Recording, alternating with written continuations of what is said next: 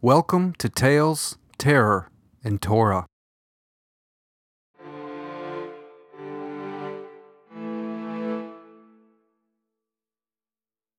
Her name was Rada, my grandmother.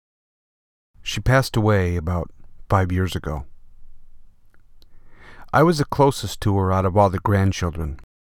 I spent a lot of my preteen, teen, and young adult years spending time with her, helping her around her house and visiting with her. She was divorced and she was left with a very large house, a very large property with a big in-ground pool, a pond, lots of lawn to mow, lots of trees to maintain. Most of my weekends were spent at her house visiting her. In exchange for a hard day's work, I'd get to go in the pool and swim. This much time spent with someone opens up dialogue, and she shared a lot of things with me that she didn't share with her other grandchildren. One of those things was about the time she got to see the spiritual return of her son. She had 5 children. The only boy, his name was Gerald. She called him Gerald Lee. She loved him very, very much. Gerald Lee and her had a bit of a tense relationship when he became an adult. He started to challenge her authority, and she didn't like it.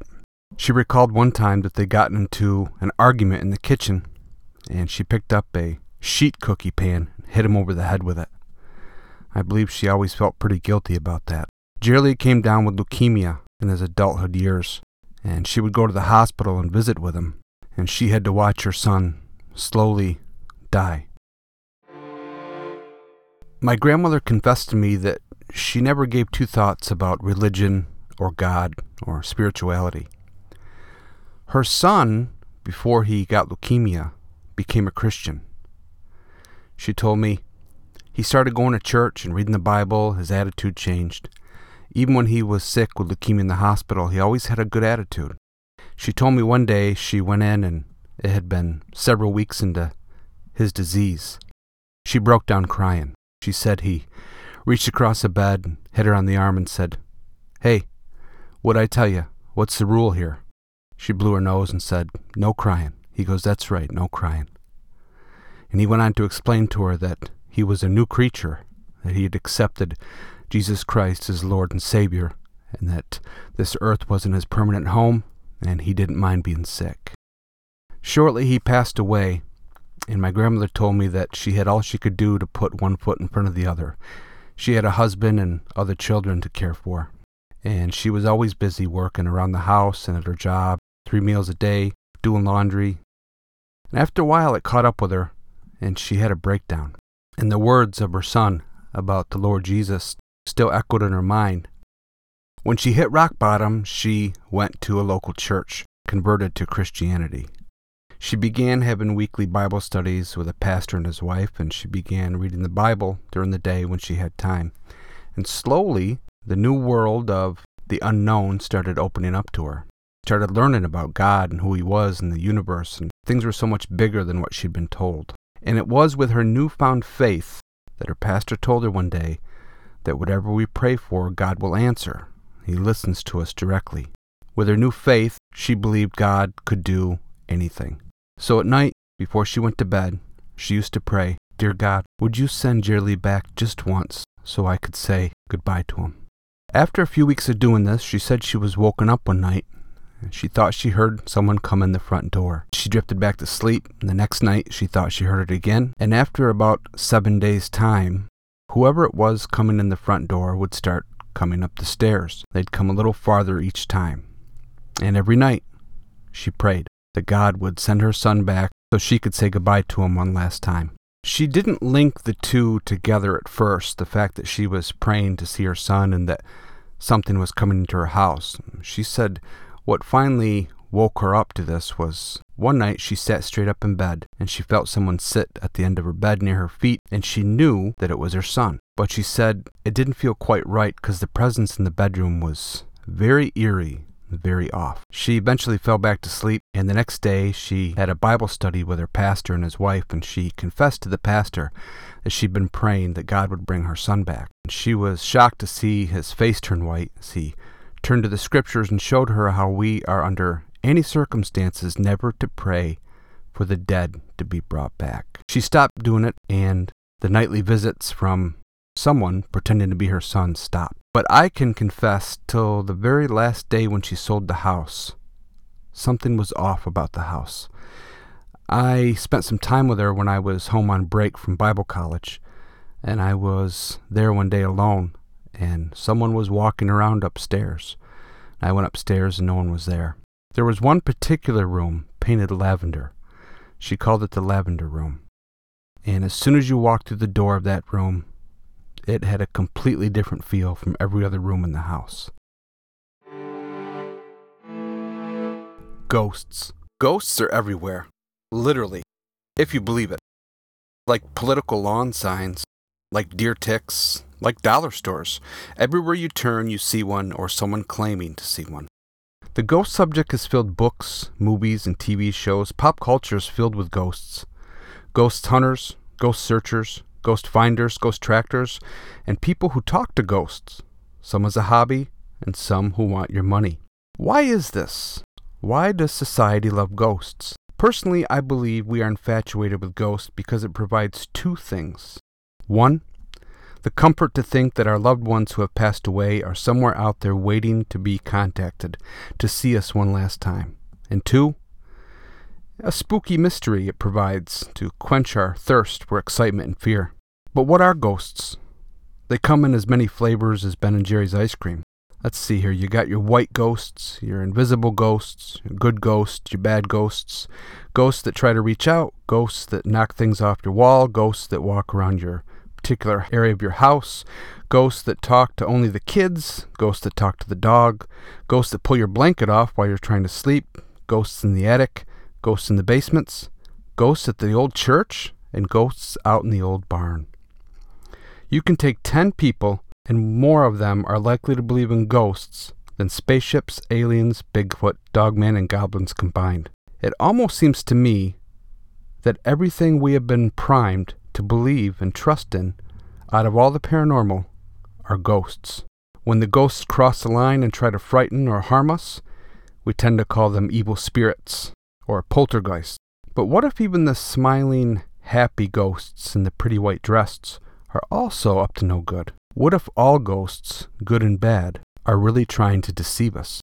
If you spend any time researching and studying the occult, you'll find that the occult prides itself on the hidden message that it has a good side and a bad side, a light side and a dark side, good witches, bad witches, good Wicca, bad Wicca. It's all the same, really.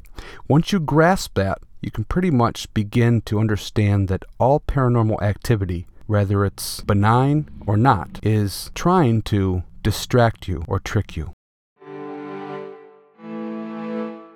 Ghosts can also show up as pets and animals and can control sound. I once worked in upstate New York at an old farm. It had been converted into a place that worked with rehabilitating animals. And to this day, people have plenty of ghost stories about one of the buildings on the property. The oldest part of the property, which is a stone house, is haunted, according to everybody, including the director, who, while he was in college, used to live in the house. He told me once, "Dave, I'd go to college during the day and I'd come home at night and I'd make sure I left the radio off, but the radio would be on and fully loud. Not only that, it would be on some Mexican radio station that I didn't even know exists." Another coworker told me one time that while they were in the kitchen of the house, they heard a horse and buggy going by. They looked out the road to expect to see an Amish family, and there was nothing. A coworker said, "Dave, I swear I heard a horse and buggy. I live next to Amish. I know what a horse and buggy sounds like."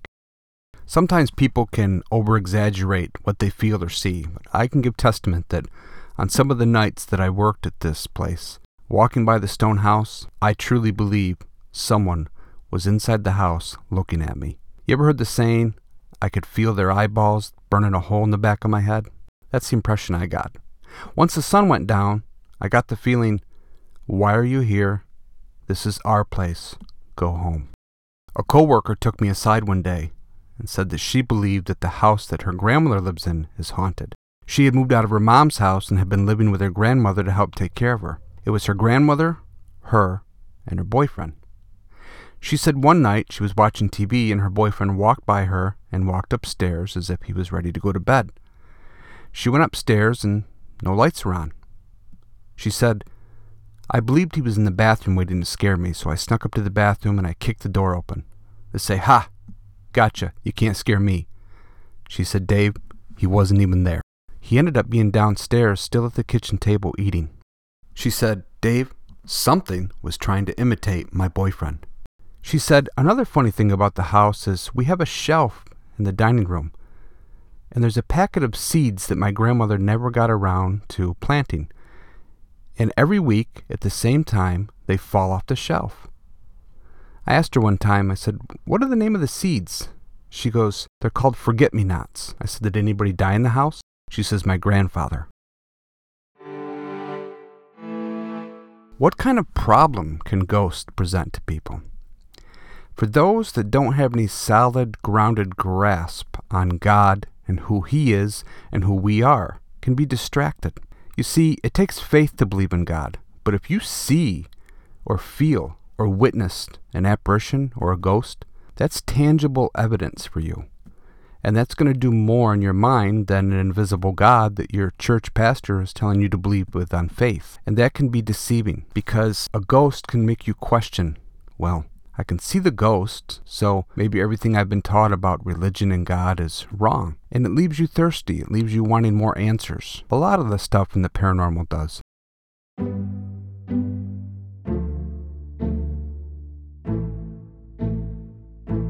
Ghosts in the Torah.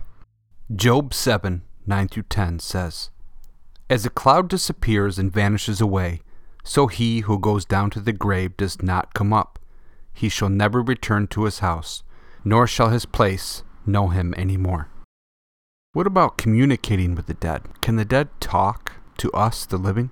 Ecclesiastes 9, 5-6 says, For the living know that they will die, but the dead know nothing, and they have no more reward, for the memory of them is forgotten, and also their love, their hatred, and their envy have now perished. Never more will they have a share in anything done under the sun. And as far as dead people haunting particular areas, Psalms 146:4 says this, When his breath departs, he returns to the earth. On that very day, his plans perish. Now, when my grandmother was praying to see her son, she really wanted to see him bad. But this is the verse that her pastor took her to. Leviticus 19:31. Give no regard to the mediums and the familiar spirits. Do not seek after them to be defiled by them. I am the Lord, your God. It's interesting that God says to talk to mediums or people that can communicate to the dead or to seek out the dead. It actually will defile you. I believe the origins of what we think are ghosts are directly tied to a people called the Nephilim. The Nephilim were the children of fallen angels who took upon them human wives to mate with. They were the giants of old that Genesis 6 talks about. God sent a flood to destroy these Nephilim, children of the angels. And God says in the book of Enoch that their spirits still remain and are the demons. And their job is to torment and confuse and deceive mankind. In fact, even though this is the first podcast, from here on out, you'll find that I will link every paranormal thing that we talk about directly back to the Watchers.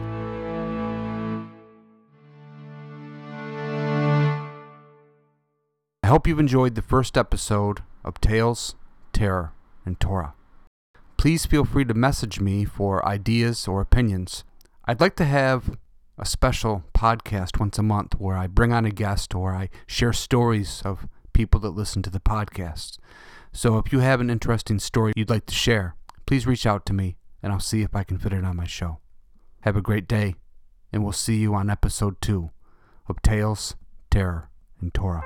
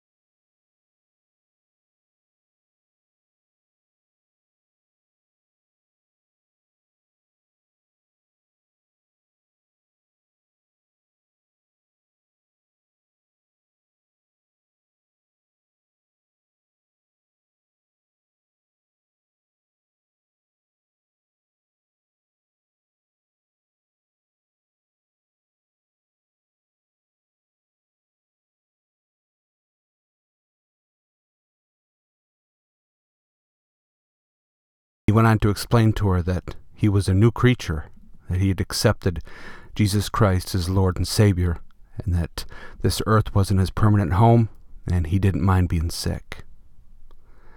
Shortly he passed away, and my grandmother told me that she had all she could do to put one foot in front of the other. She had a husband and other children to care for, and she was always busy working around the house and at her job, and 3 meals a day, doing laundry. And after a while it caught up with her, and she had a breakdown. And the words of her son about the Lord Jesus still echoed in her mind. And she ended up going to church, and I can't remember who, if it was the pastor or someone she knew, sat down with her and shared with her in the scriptures how that we are these sinners, and Jesus came to shed his blood for our sin and wash us clean. And she converted to Christianity. And she noticed that her heart started to change over the days. and she had a weekly Bible study with her pastor.